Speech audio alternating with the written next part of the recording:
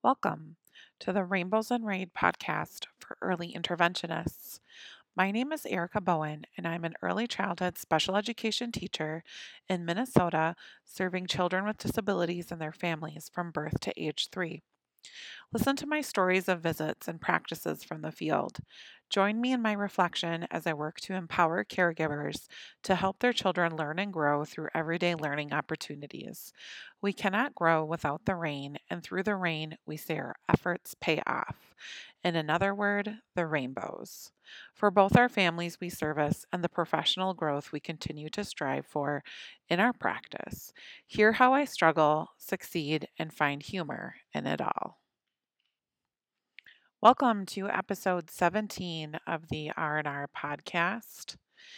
And I want to share that I have started a website as a collection of resources for people interested in just learning more about where I get my content or what I've read or what I've used to kind of help me grow and expand my practice as an early interventionist and on visits and working to coach and support parents and caregivers. So I will be linking it in the episode description from now on. So you can find that hyperlink in the episode description, starting with this episode, episode 17. So again, it's a really simple site right now. And it's just kind of, it has digital resources laid out with lots of videos, the EI on the Fly podcast, which I highly recommend, blogs, websites, other things are on there too. There's also a tab for resources, which is just your typical print resources. So there's a couple books, of course, that I highly recommend. Pause and Reflect: Your Guide to a Deeper Understanding of Early Intervention Practice. That is by Dana Childress, and that just came out last year in 2021. The Coaching Handbook by Rush and Sheldon, that came out with a second edition.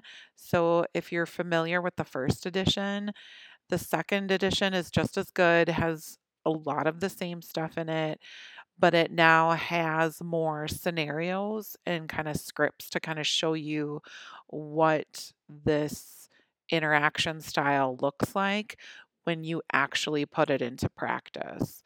So, and there are lots of other little print research articles from a variety of resources that I have either received in training or I have found in my own research when it comes to coaching. So I will start linking that Google site in the episode descriptions. I also have kind of checklists on there. There's a tab for checklists and joint planning, um, family guided routines based intervention. So, a lot of just resources for you guys to look at. There's something called the toolbox, and that's just you can see what I use as far as a visit note and after visit note. But there are other things on there too, like the FGRBI website has a great intro letter for families on explaining what early intervention is. So that's kind of cool too. So that is all under what's called the toolbox under the joint planning tab. There's also a really good article handout if you are looking to move away from the traditional or kind of dated practice of the toy bag and kind of getting up and off the floor with your families. There's a great tip sheet on that as well. So check it out. I will link it in the episode description. So I have referenced this before, but I'm currently reading that book, Dana Childress's book, Pause and Reflect, in a book study that I'm in with a group of team members I work with. And through that book, I've sort of stumbled upon something I don't know a lot about and I want to learn more about. And that's these adult learning strategies that she outlines in one of her books. And I found a little bit more information on what adult learning strategies are. And you can also find a tab on the Google site called Adult Learning. And if you click on that, it will bring up some of these resources. I think Brooks Publishing, well, I know Brooks Publishing had one of their coffee chats dedicated to uh, adult learning strategies, and she hosted one of those coffee chats. If you're not familiar with Brooks Publishing, they publish a lot of um, materials for colleges and universities and research and things like that. So check it out. They have a lot of good things on their website too. So, but I want to get back to this idea about adult learning because I feel like a lot of us know what coaching is. We know what the five components are. We know what it looks like or what it's supposed to look like. We know what we know what feedback is, we know what joint planning is, we know what practice is, but I think the biggest part to all of this is how do you actually do it? And that was sort of the start of my podcast was hearing from me and hearing from you guys on how do you do it. So this is how I'm doing it. How do you guys do it? Cuz I just need to learn more and do better like we all want to do. So I found this. She has a newer document that has 6 adult learning strategies. I can't remember how many her book lays out. Probably 6. There's this great infographic on. She lists 5, so maybe that one's a little bit more dated. But I've found myself in a couple of visits where if I knew more about where the parents' strengths came from or what their experience is in a particular um, topic, I feel like I would have had a better knowledge on how to help them. So, for example, I'm working with this little girl with a lot of needs, motor needs, communication needs. I mean, globally, just developmentally very low. And she's over 3, or she just turned 3. And as I was talking and listening to dad talk about, we were talking about communication strategies. Can she make a choice? Can she tell you what he want? Can she tell you what she wants by a gesture or by reaching or whatever? It was one of my first visits with dad too. Mom, they're typically with mom, but it was my first time meeting dad and having a visit with dad. And as I listened to him talk, he was talking about very discrete trial things. For example, he was like, "Yep, she can make a choice if I offer her a choice of 2, but I wonder if she can remember where the one she wants." So for example, he wanted to try this where he offered her a choice of 2 things in his hands for something to eat while she was in her high chair. So let's say it's a cookie or a cracker. So he's got one cookie and he's got one cracker. And he says she can make a choice, like point, reach for the one she wants. He wants to know if he can hide the preferred object and see if she can remember where it is. So hide it in his hand or like hide it under a cup or something like that. And I thought that was very number one, just a very unusual strategy to come up with, but also a very smart strategy to come up with to kind of work on those cognitive skills and those memory skills. So it really got me thinking, like, what does this guy do? Because that's a really interesting thing he just came up with. And so I finally just asked him, I said, "Are you a teacher or what what's your background? What do you do? Because that's a very interesting idea that you just came up with." And he said, "Well, I'm a software engineer." And as I got to thinking, like, of course you're a software engineer, because all of that is very like step by step, processes, to, I'm not a software engineer, so I don't know all of that stuff, but I'm assuming it involves a lot of like steps and processes to accomplishing specific tasks. So that's where he was kind of approaching his daughter with was, okay, you can do this. So what would be the next thing you could do? And can you now do this? Can you remember? Can you recall? Can if you can't if even if you can't see it. So it made me think about adult learning again and wanting to revisit that topic. So these two handouts I'm going to talk about, they are linked in on my Google site. So I'm just going to go through some of these, and it has sort of like a check yourself.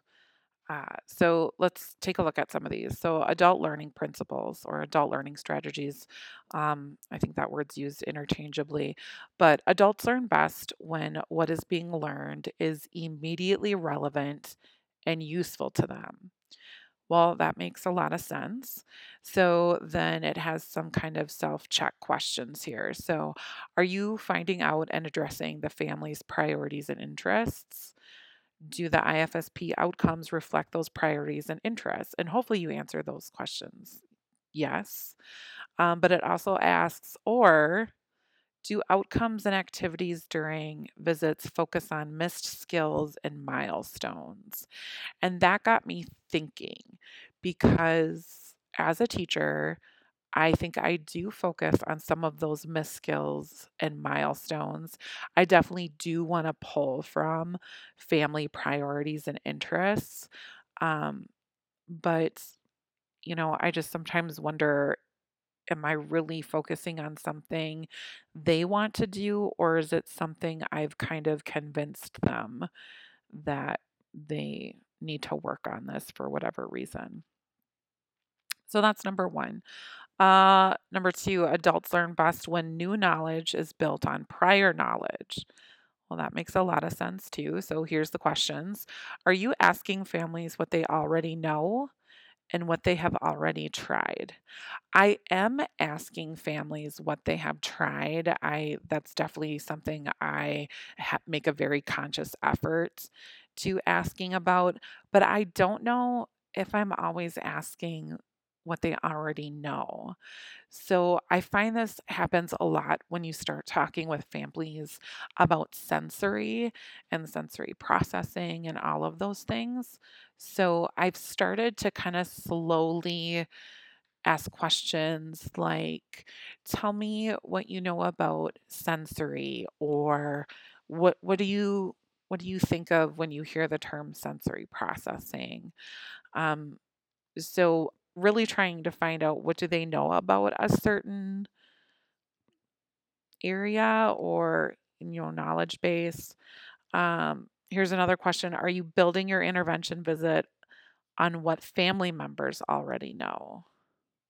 And I'm not sure that I am. So I don't know how to do that exactly, how to gather information on what they know. I mean, of so I just, for example, with the example with the dad and the daughter, I don't know how I would have known that had I just not kind of picked up on it in conversation. Do you share ideas or strategies before asking the family what they know? I do always try and ask them what they've tried.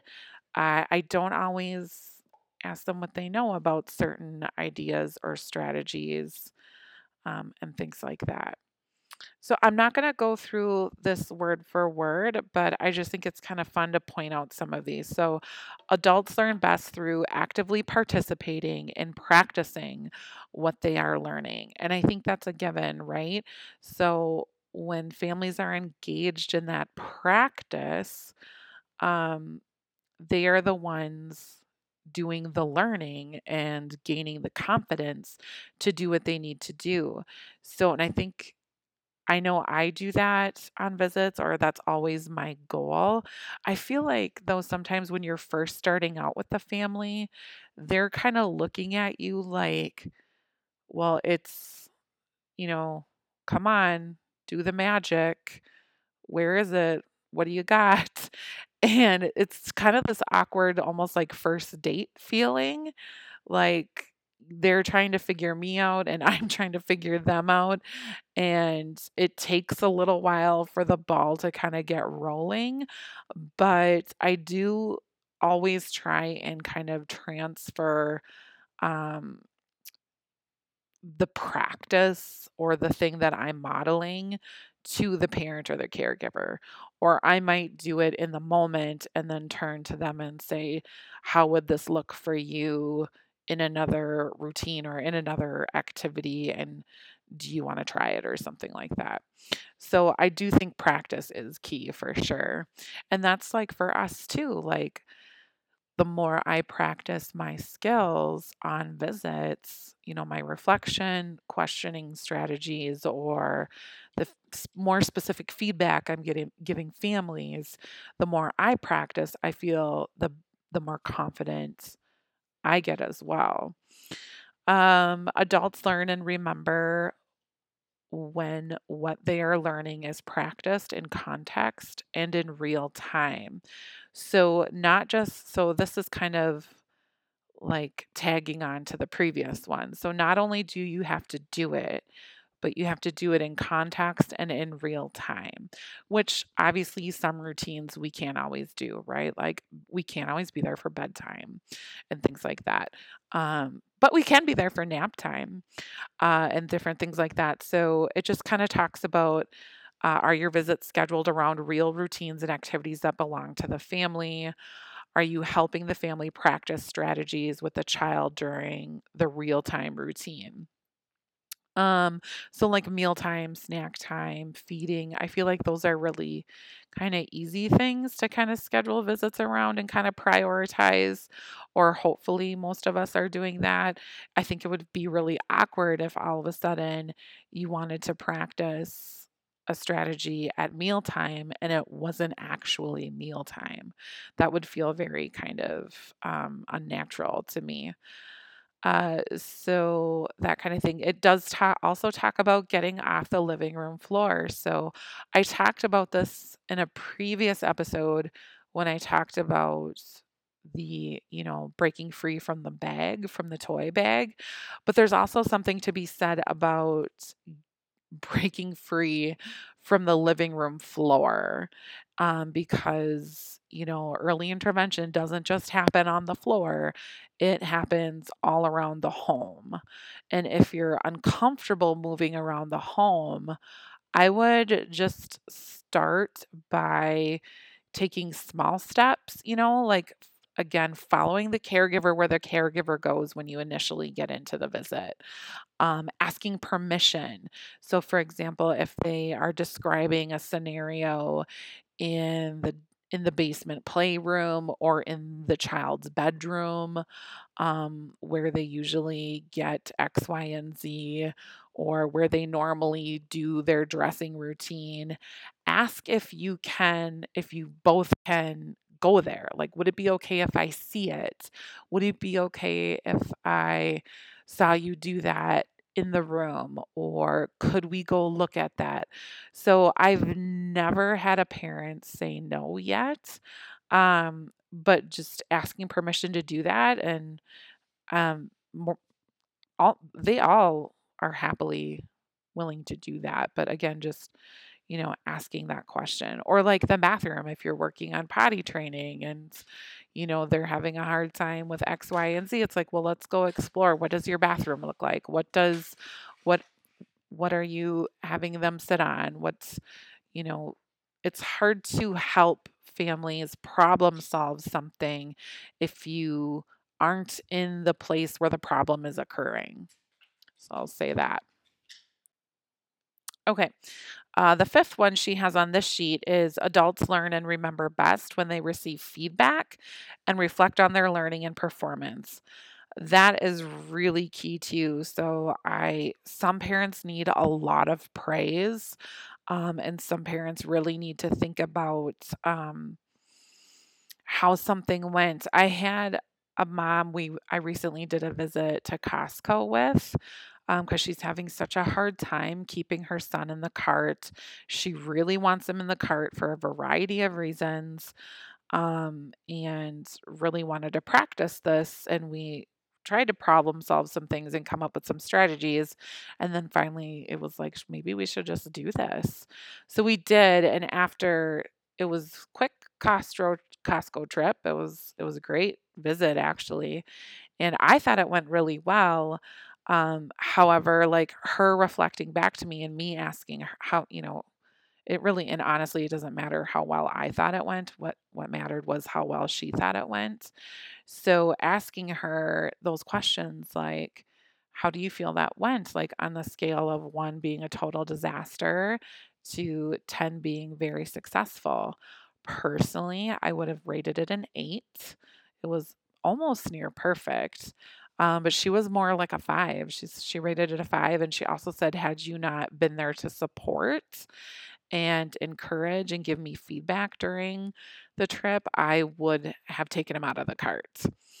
So I thought that was really interesting to think about. And as I go back to these adult learning principles or adult learning strategies, it's making me feel like this is how you coach. This is how you get it done. So there's the what to coaching and there's the how to coaching.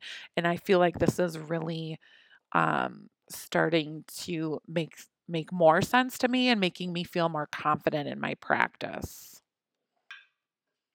I'm just looking at this newer handout she has because it has one other adult learning principle on there. So the one I just read has 5, but this newer one has 6. All of the principles are the same, except she's added this one, and it says parents learn best when they understand what they are learning, why it is important, and how they're going to use that. And she has some very specific strategies on how to address that. So, for example, be specific when suggesting a strategy by explaining what it is and why you want to try it or how it connects to the ultimate goal. Let the parent decide which strategy to try. So, of the few that you're suggesting, and use descriptive language when explaining how the strategy could be used. So I think that's really important too. So again, both these handouts are linked in my Google site. I will link it in the episode description. But yeah, adult learning principles and strategies to kind of incorporate those into more of my visits. It's definitely a new goal of mine to learn more about and start using and trying to figure out a way to kind of assess my parents' knowledge base um, on certain areas of development or even not even development, but just of like where they come from. I think back to just my last episode in What's Changed with the mom who related what I was talking about to what she knew with her work with puppies. And I knew that about her. I knew she had that experience and that knowledge, but it was something I didn't keep in the front of my mind. It's not something I relied on as a tool or something I could even use in my visits. But when she mentioned that, you'll have to go back to the episode to kind of hear what I'm talking about. But when she drew on that experience, that past experience, and was able to connect it to what she was doing now with her kids, I literally saw the light bulb go off above her head, and my light bulb went off for a totally different reason. But um, I was like, I need to learn more about this. So I encourage you guys too. What do you need to know more about? What do you need to learn more about? And how can you get access to that information so you can feel more confident and more comfortable in your visits and and engaging caregivers and engaging families and having them do the work you know they can do. Thank you for listening to another episode of Rainbows and Rain. If you have any thoughts, ideas, or any feedback for the podcast, please email that to me at erikabo80@gmail.com. That's ERIKABO80 at gmail.com.